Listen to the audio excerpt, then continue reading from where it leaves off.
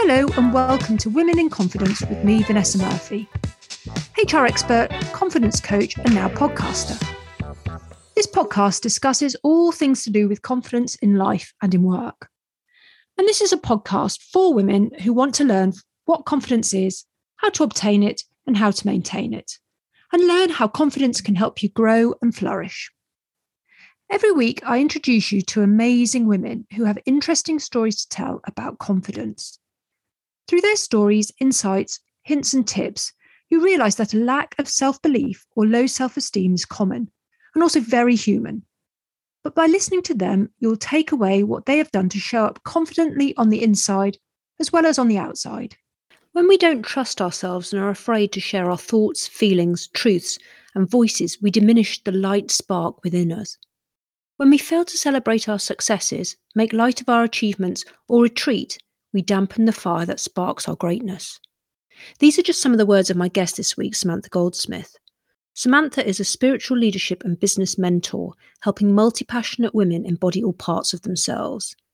Using sacred strategy and powerful energetics, she helps her clients embody their brilliance, awaken the rebellion in their soul, and unleash the impact they are destined to have. She's such a great guest for Women in Confidence, and I hope you enjoy meeting Sam as much as I did. Hello, Sam, and welcome to Women in Confidence. Thank you for joining me today. Thank you so much. I'm so excited to be here. I'm just so excited to have you on. So the feeling is very mutual. So tell everybody where you are at the moment, because I think this is really important that people understand what's happening in your part of the world. Sure. So I'm in a little area of southeast Queensland in Australia called the Gold Coast. And this is normally like the beach capital of Australia, but at the moment it's becoming a bit of a flood and swamp capital, unfortunately. So, yeah, we've got quite severe weather happening here at the moment and a lot of flooding that's unfortunately destroyed people's homes. And, yeah, there's a lot of heartache happening in this area at the moment. But the good news is you're okay and your house is okay and your family's okay. Yes, I'm very, very fortunate. I live near the beach and my house is completely okay. Just so everyone's aware, you might hear the birds in the background. Australia has probably the noisiest birds in the world, but they've just popped up to say hello because apparently there's another storm coming and this is their reaction to it. So if you hear the birds in the background, I mean, just enjoy them because they are amazing, and we'll just get on with the interview anyway. So let's do that. Let's ask my first question, and that is, what does having confidence mean to you? So having confidence for me really means trusting myself or trusting yourself. And throughout my work, I talk about that as the basis for any decision making. So real, true, kind of unresolvable confidence for me comes from trusting yourself. And that trust in yourself, is that something that you've had to learn to do? Or is that something that you've always just been, well, I trust myself, it's easy? It's definitely not easy. It's something that I hold myself to account on every single day. And I always say that it's a new level, same devil kind of scenario, that it's something that we have to be really, I don't want to say working on because there's so much work that we, get pressured with, but I feel that it's something that we have to hold a commitment to, because as we grow, a new sort of devil arises, and that all those little icky bits or sticky bits that have held us up in the past come back. And so I don't feel that I'm a self-confidence expert. I don't feel that I'm any type of superhuman ability or anything like that. I'm really honestly holding myself to that standard every day to just trust myself more and to deepen that trust in myself more and more. So when you're in a state of trusting yourself, how do you know you're trusting yourself? I mean, what does that feel like for you? So I feel that it's about attuning to ourselves and getting to know ourselves. So for me, it's really based on knowing that I'm operating from my internal guidance. And even if that sometimes feels scary, if I do have that certainty inside that I'm honoring my feelings, or I'm listening to my intuition, or I'm honoring the way that's arising in my body, then I can feel confident to move forward in trust, even if it feels a little bit uncertain or shaky or scary. It's the inner guidance or inner integrity that I'm looking at when I'm deciding whether I'm trusting that action or not. And when was the last time that you found yourself in a scary, I don't mean that in a terrifying way, but in a situation where you felt a little bit nervous and you've had to rely on your trust? When was that last time? Probably this morning.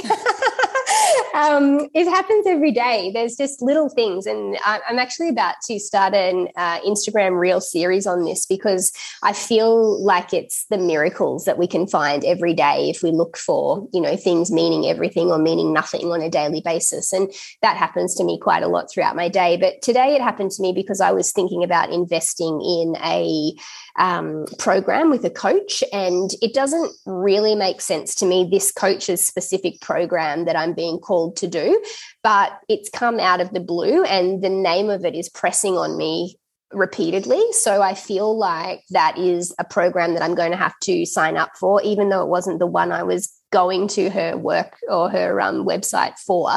It's been pressing on me. So that's an indication, I think, of trusting myself that, it's a financial investment. Sometimes those financial investments can give rise to an anxiety about, whether we can afford it, what's the return on investment, blah, blah, blah. But the impetus is coming from within to choose that particular one. So I'm trusting myself to go for it with that one.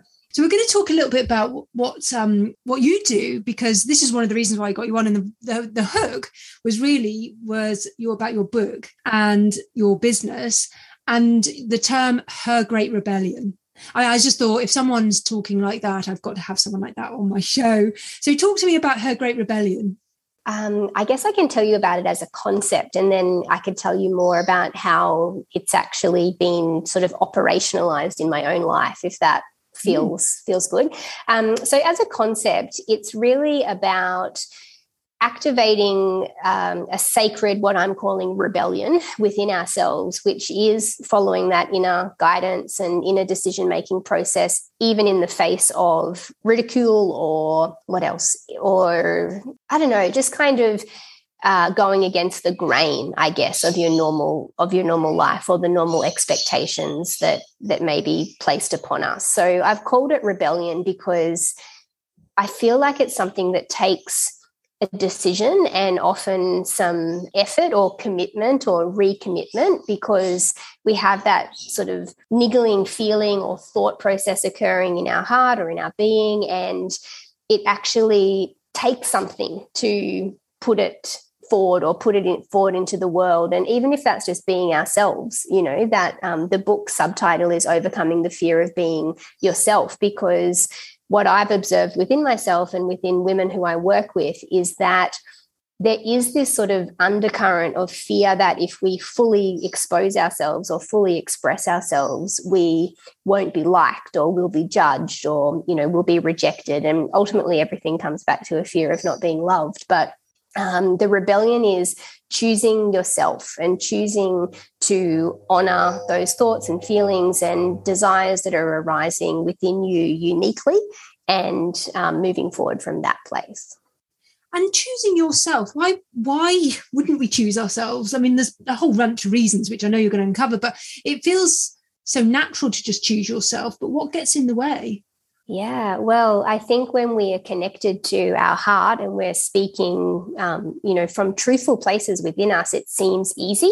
And then we get frustrated, like, why hasn't this happened? My intention was to choose myself, and now I've found myself, totally overwhelmed by the day-to-day demands of life. And I think for women especially, we are not conditioned to put ourselves first. We're conditioned to do everything else, and then if there's time left over, it'll be for us. And the extension of that runs really, really deep, because people think that it's making time for yourself, having a cup of tea or having a massage or something like that. But it's actually a lot deeper. And this overwhelming conditioning that we have in our society to do everything for everybody else first really does us a disservice by chipping away. And in my book, I call this 1,000 acts of tiny acts of self-betrayal. But when we say yes to something that we mean no to, or no that we mean yes to,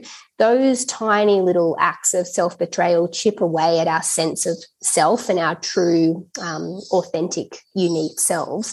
And so we actually don't even know how to choose ourselves first a lot of the time, because we are so conditioned to not doing that or understanding what it even means. And of course, there's all the other elements of choosing ourselves sometimes means disappointing someone else or hurting somebody else or not being liked or causing a disturbance. And this is where we see like the unique pathways that start cropping up in people's lives based on their upbringing and their experiences. And I go very esoteric with it, even into the patterning that they're bringing into this lifetime based on generational things and that sort of stuff. And so the book and the work that you do and your podcast, I mean, you've got so much going on.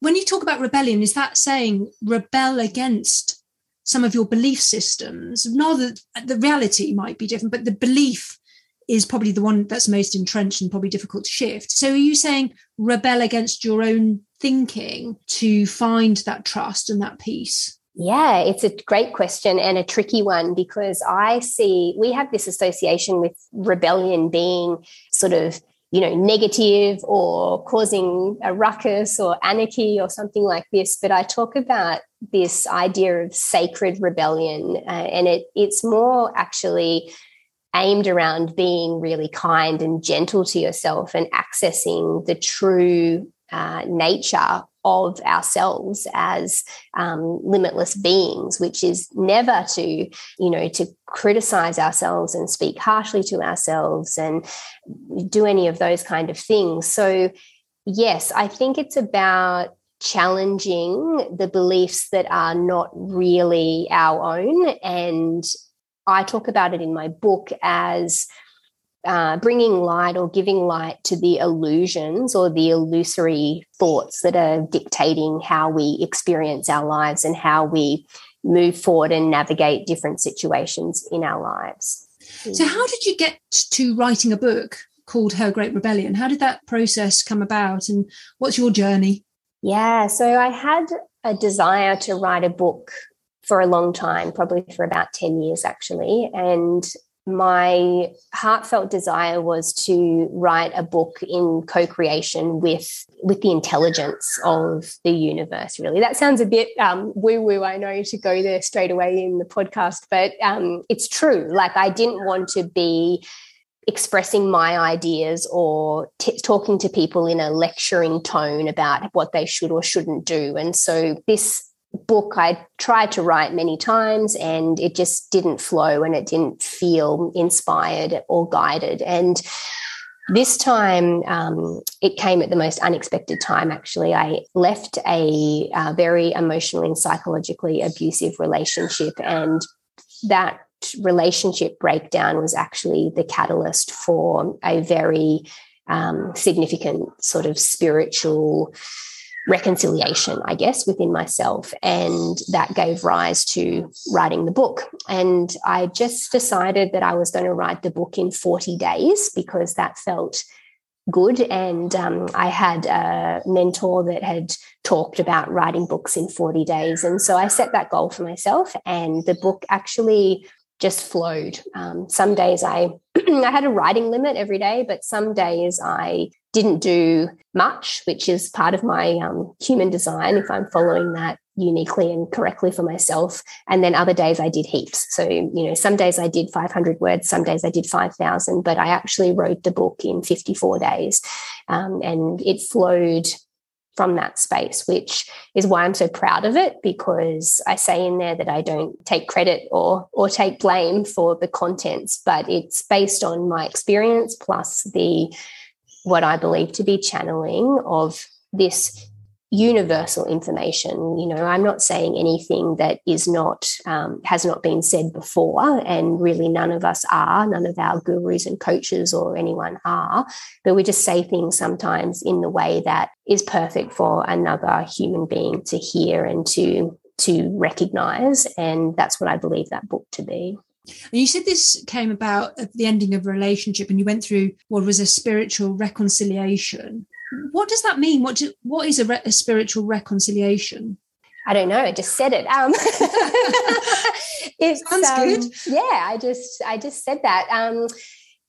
I guess I've been on a spiritual journey for the best part of about 20 years. And so during that time, I've done all the things and been to all the ashrams and the places and the people and the gurus and all that sort of stuff. And this experience really broke me down to what I describe as nothingness, but I guess it's kind of nothingness and everything all wrapped up in one, because it actually was the catalyst for me coming face to face with the big fears and things that I'd been avoiding. And so being sort of right in the depths of all of that, I guess it was despair at that time, brought me face to face with those fears, and looking at those fears and working through my own methodology on myself really is the thing that got me through it. So it wasn't that I learned something new. It was more about remembering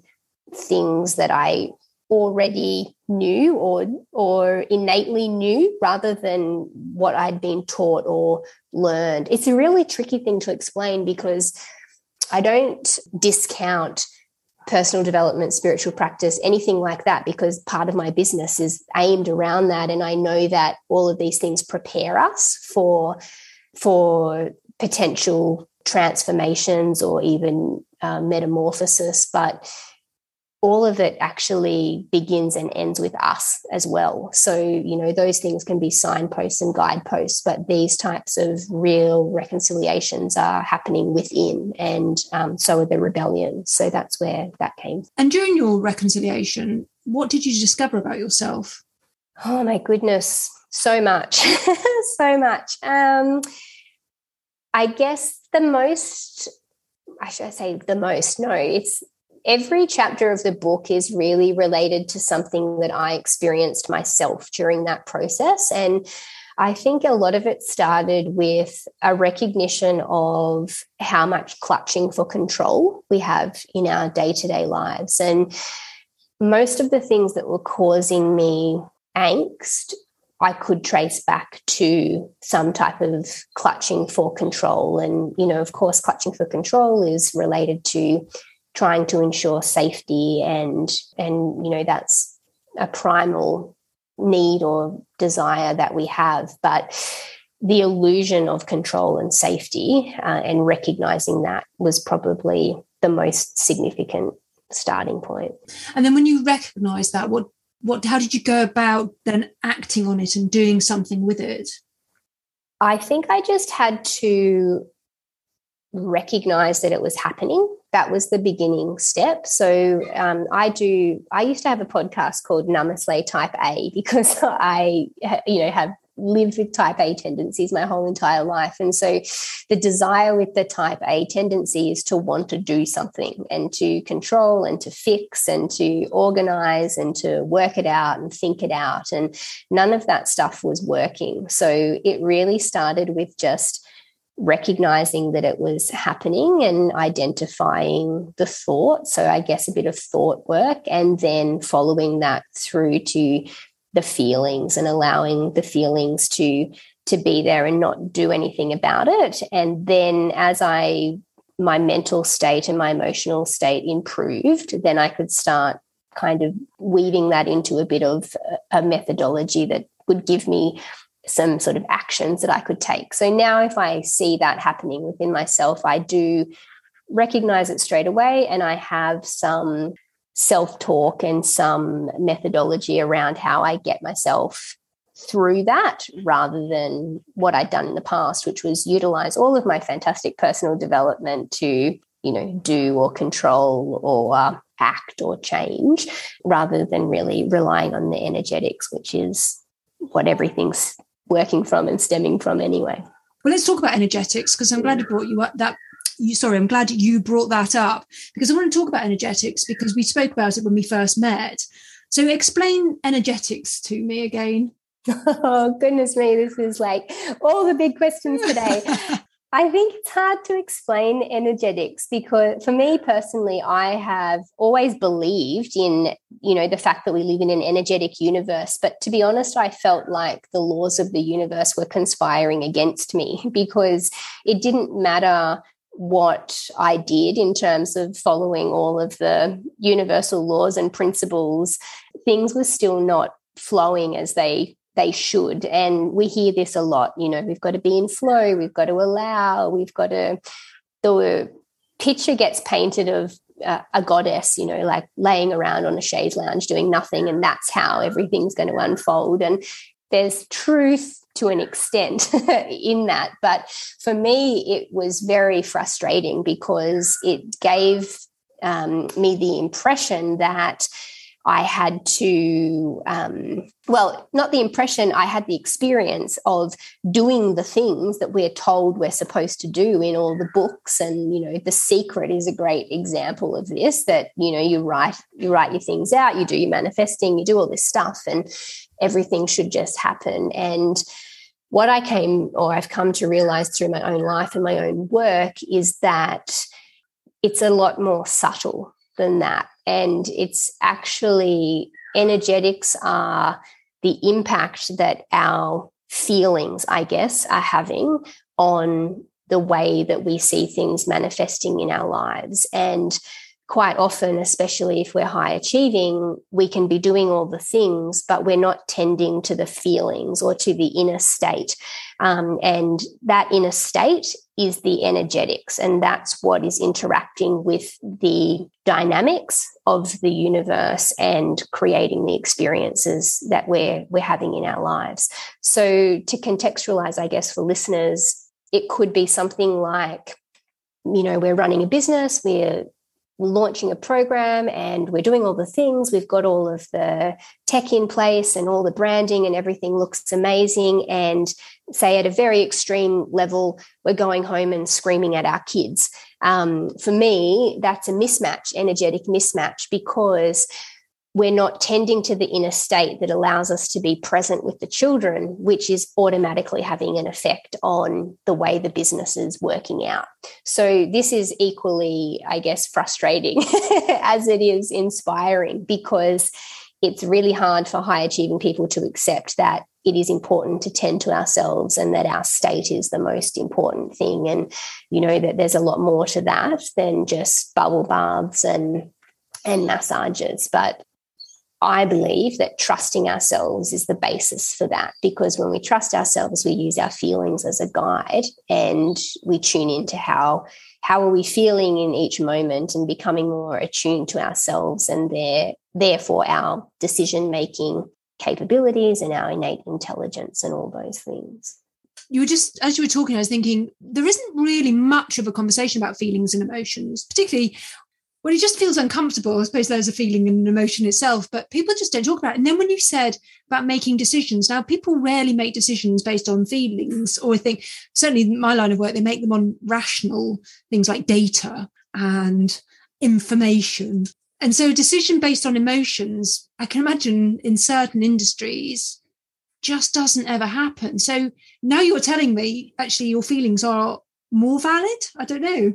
Yeah, this is such a great reflection, because I totally understand exactly where you're coming from. In my previous life, I was an emergency nurse with an academic background and a master's degree and all those things. And I totally understand that decision making is really taught, especially in corporate senses, to be from facts and data. And certainly if, surgeon's operating on your brain, you want him operating from facts and data. But what I would ask people to consider is, even when a surgeon's operating on your brain, and this, you can find this when you read stories from these amazing doctors or amazing people that have done these sorts of things, sometimes they'll just say something like, I don't know, I just felt I needed to put my finger there, or I needed to do this first, or normally I would do this, but when I saw it, I decided I should do this or that first. And,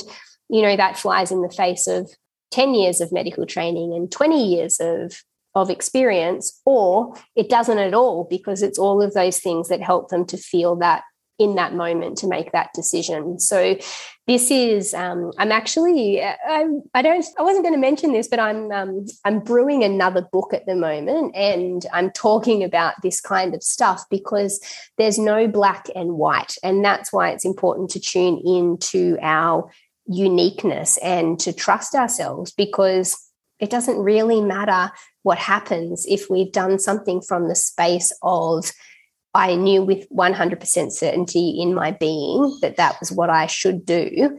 There's no real recourse for that, no matter what the consequences are. Someone will probably have something alerting, you know, that's like, but what about this situation? And I just don't believe it. Like I've heard these stories from mums, and I've heard them from brain surgeons. So there has to be a different way in between all of that. And you talked a bit about your earlier career. So, yeah, you were a registered nurse.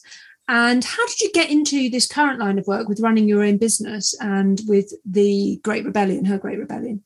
I had a desire pretty much my whole life to work for myself. So I've always had that entrepreneurial spirit. And when I was a nurse, I was very heavily involved in property development and renovation for profit and those kind of strategies, which just I still love everything about that to this day. But that was sort of my entrepreneurial toe dipping, I guess.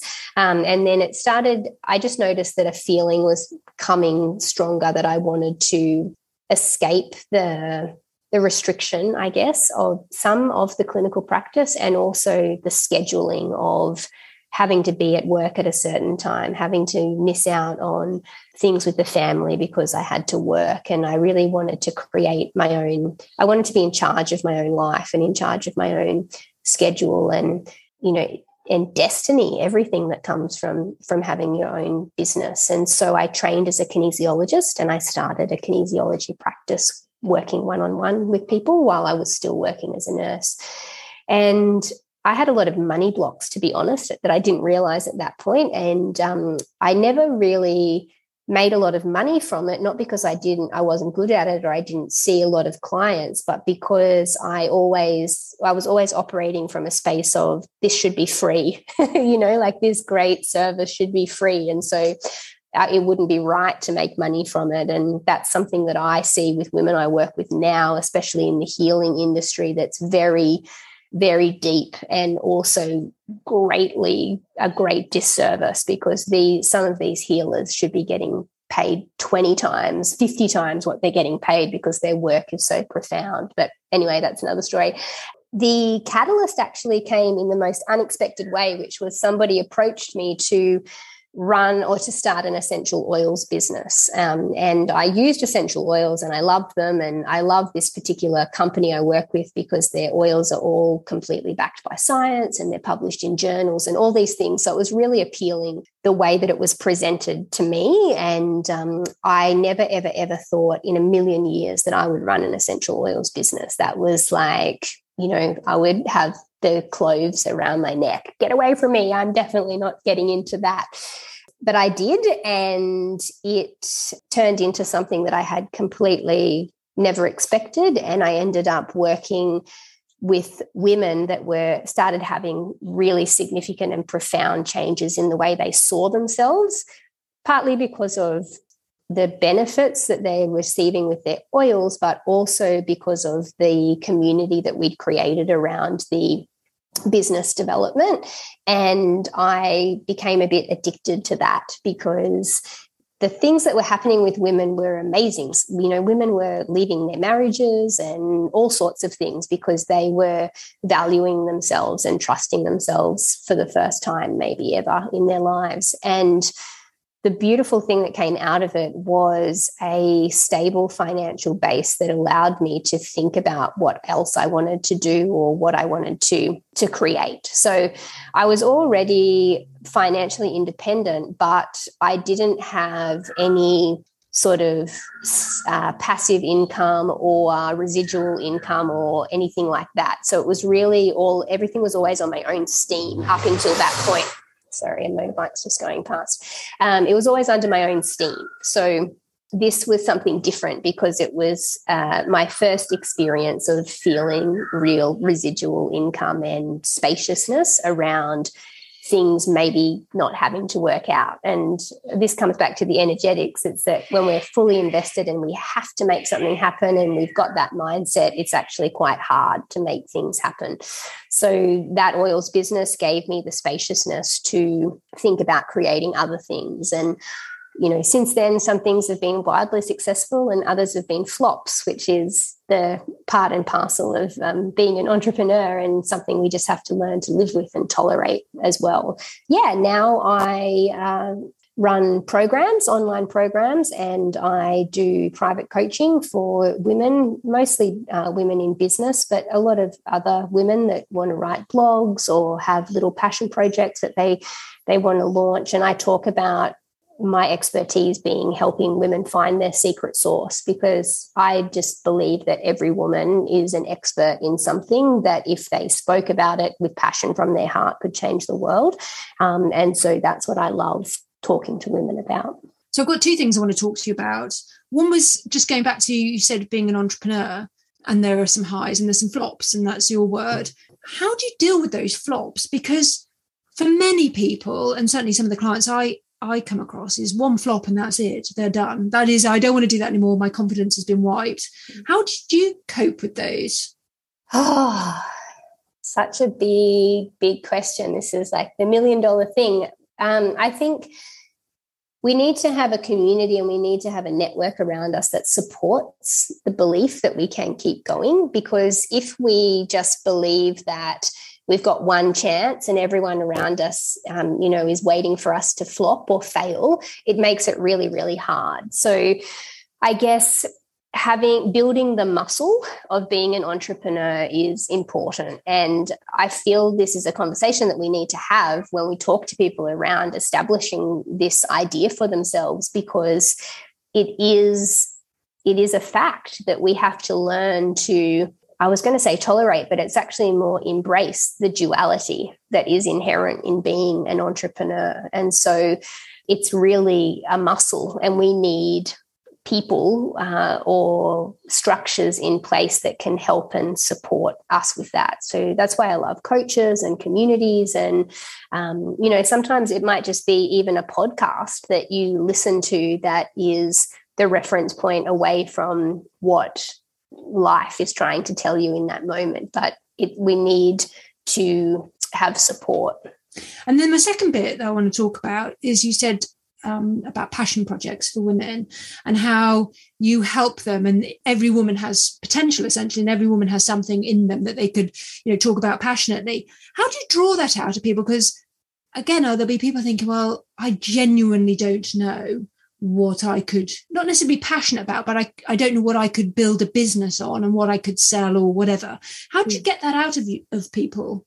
I think it's a process, and that's the value of having a coach as well, is that coaches are skilled in calling forth aspects of ourselves that we might not have had much experience with. So it's definitely a process. And for me, I think it's getting to know yourself is part of that. So it may be that there's a business sort of sitting right there, or it might be that it evolves over time through a process of even knowing, what we like or what we don't like, or what lights us up or doesn't as women is important, because often we're just in the rut or the cogs of day-to-day life, and we don't actually stop and ask ourselves those questions. So there's always a starting point, depending on every individual's circumstances and what they've been exploring within themselves up into that point, I guess. But I do not believe that there's a woman who I couldn't mirror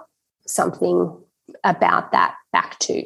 And it's happening at every level of, this whole new level, same devil stuff. But I find a lot of women that haven't been in business before, or have a little idea in their heart, or a little inkling, they're the ones that have got a lot of mental chatter around not having a thing, not being good enough, not having something special, not knowing what to do. And sometimes it's the most simple thing about something in their lives that becomes the platform for the biggest, most amazing expression of something for other women or for the world. And yeah, I've yet to be convinced that there is a woman who wouldn't have that if that was what she was looking for. And I guess it's like everything, because we can think that things mean nothing or things mean everything. It's all about our perception. And so looking for those things or having an intention or a desire to look for those things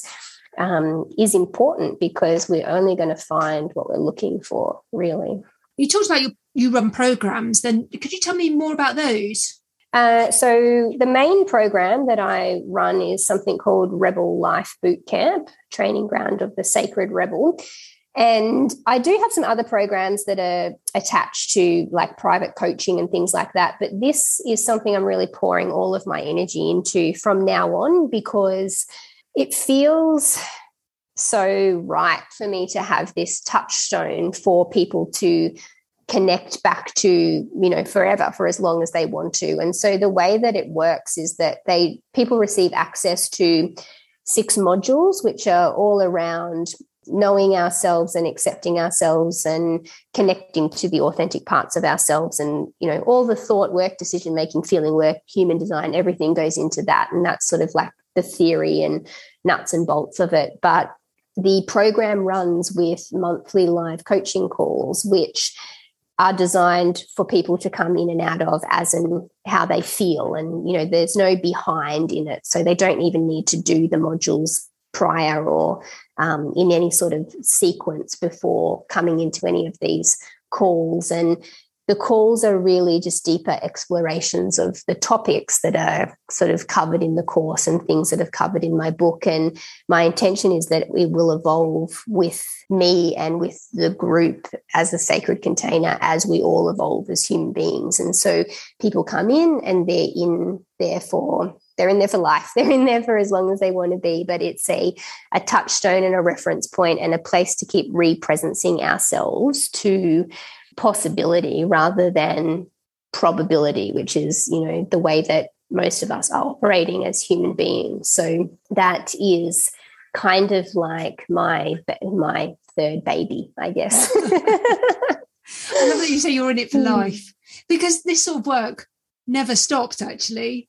I think sometimes it takes a while to get started, but once you start, it's very difficult to stop it because it's so addictive, and the growth and the learning and the understanding yourself is really actually quite addictive. And I know, because I'm sort of going through that. I think I started really about 2 years ago, which is quite late, I suppose, into my life, but it is addictive. So I really like that you say it's for life, because it is, or it should be. Yeah, and it's natural that it would be, because with every evolution, something else is going to be born and something else is going to come about within us that gives us insight into another little sticky thing that we need to be looking at or tending to. And that's just normal. That is part of what, actual evolution is. And so it would be unrealistic for us to expect that it wouldn't. And this is a side point. I didn't mean to say this, but I just feel compelled to say it anyway, that it's what I believe to be a disservice that has been handed down through much of the personal development sort of industry is things are touted as the silver bullet, the magic potion. This is going to be the thing. Once you do this course, you're going to get all the clients. Once you do this one, you're going to create all the things. And when you do this, you'll get the husband or whatever it is, like there's always those promises and guarantees. And I'm still struggling and trying to find a way that I'm going to be able to be comfortable with my own marketing, because the first thing I say to people is, let's just start from a basis point that is never going to happen. And, you can pretend it is, and you can think it is, and you can search for things all the time. But until you actually trust yourself and until you make your inner guidance and your decision-making inner compass, in charge of your decision-making, we're always going to be at the effect of evolution, which means that we've got to keep growing and we've got to keep knowing ourselves more and refining and discerning, and it gives rise to more desires and all of those things. So it's not realistic to expect that there is going to be anything that's going to be the panacea. I totally agree with you. What's your one piece of advice for people who are listening and think, I just want to understand, or I want to get from Sam one thing I can do that will really help me build my confidence or maintain my confidence? I think beginning to turn your attention inward and having an intention to receive inner guidance. Sometimes that can sound a bit woo, especially if you haven't done it before, but just having an intention to listen to yourself, to even understand what that might mean or look like or feel like. That's probably the number one thing that I could recommend. And, of course, we could talk about this for days and weeks and years, but just beginning to even ask yourself, what does this mean to me? How does this feel to me? Directing that inwards rather than looking outwards for answers or asking for opinions or second opinions or any of those clutchings, to just tune in any situation, any moment, any opportunity to discern or make decisions and see how you feel inside. What do you say to those women who say, okay, I'm quite happy to ask myself, but what if I don't find anything? Like, I literally don't know, or they actually don't like what they're hearing from themselves. Yeah, well, those are two completely different things, aren't they? So that's, I guess, the first thing. It's like sometimes we don't hear things. That's okay, because we might go and have a shower later and it might just pop into our minds while we're having a shower. But often we do hear things and we are ignoring them, or we're failing to trust ourselves enough to take action on them. So those are two distinctions, I think, that, we need to just be honest with ourselves and our bodies, our inner intelligence, our inner being, all these things, it's all part of our experience to lead us towards more fulfilling circumstances, whatever they are or whatever they relate to, or, whichever goal, I guess, is sometimes the thing that people are looking at this questioning in relation to. Everything is we live in a loving universe that's directing us towards good decision making, and unfortunately it's our humanness often that's overriding that, not listening to it, not wanting to hear it, not following it. And women will hear this, and some probably will be activated, but others, and probably the majority that are listening to your podcast because they're wanting to hear this kind of information, will know that every mistake they've made in their life, they've pretty much felt an inkling not to do it, or to say something different, or to go a different way, or to not accept that behavior, or whatever it was. But there was something that was going on that was directing them in a certain way. Good decisions and bad decisions, I guess. Everybody's had that. I don't know why I did it. I just felt like, this was going to be the right thing. And the tendency for women can be, oh no, I did think through all the consequences, and I still thought that I should definitely do this. And it's just never true, like, it's so obvious with relationships. I think it's really obvious, but we do have those inklings and knowings and understandings, but whether we're choosing to lead ourselves in powerful ways or not is a different thing. Well, Sam, thank you very much for being on the show. I'm afraid we've actually run out of time. These interviews, or these conversations, really, they just fly by, which is because I'm enjoying it so much and I just want to hear more. But we've been talking for about nearly 50 minutes. So we do actually have to bring this to a close. So how can people find you? What's the place that you can direct our listeners to? I think the best place is to have a look at my website, which is just my name. So it's www.samanthagoldsmith.com, and all the things are on there. And there's actually also a free self-doubt eraser meditation that people can download there if they want to. And I'm going to change that soon. So maybe download it if you like, and then jump on my list, and you'll receive the next freebie, which is going to be an activation audio track. So yeah, that's probably the best place. Otherwise, all the normal social media things, but to be honest, I'm a little bit hit and miss with them. So website's the place. Yeah. Most people are like, I show up 3 times a day on Instagram and and like, maybe every once a week, maybe. Yeah. And have you got any programs running? Yeah, so I've got the Rebel Life Bootcamp. I'm actually launching a live round, which is going to be an unusual occurrence because we're going to have 6 bonus live coaching calls over the 6 modules. Otherwise, that's launching on the 14th of March. Otherwise, anybody can join anytime they like and jump in and get started. All right, lovely. And I'll put all those details in the notes to this episode so people can go and track those down and join. So I just want to say, again, thank you, Sam, for joining me. And we should also say thank you to the birds because they've been a constant throughout this podcast. So thank you to the birds of Queensland. And thank you very much for joining me, Sam. I hope you've enjoyed it.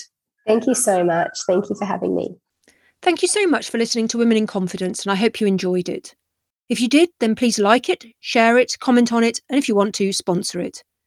If you'd like to take part in my podcast or know somebody who would make a perfect guest, then please email me on contact@vanessa-murphy.com. That's contact@vanessa-murphy.com. Until next time.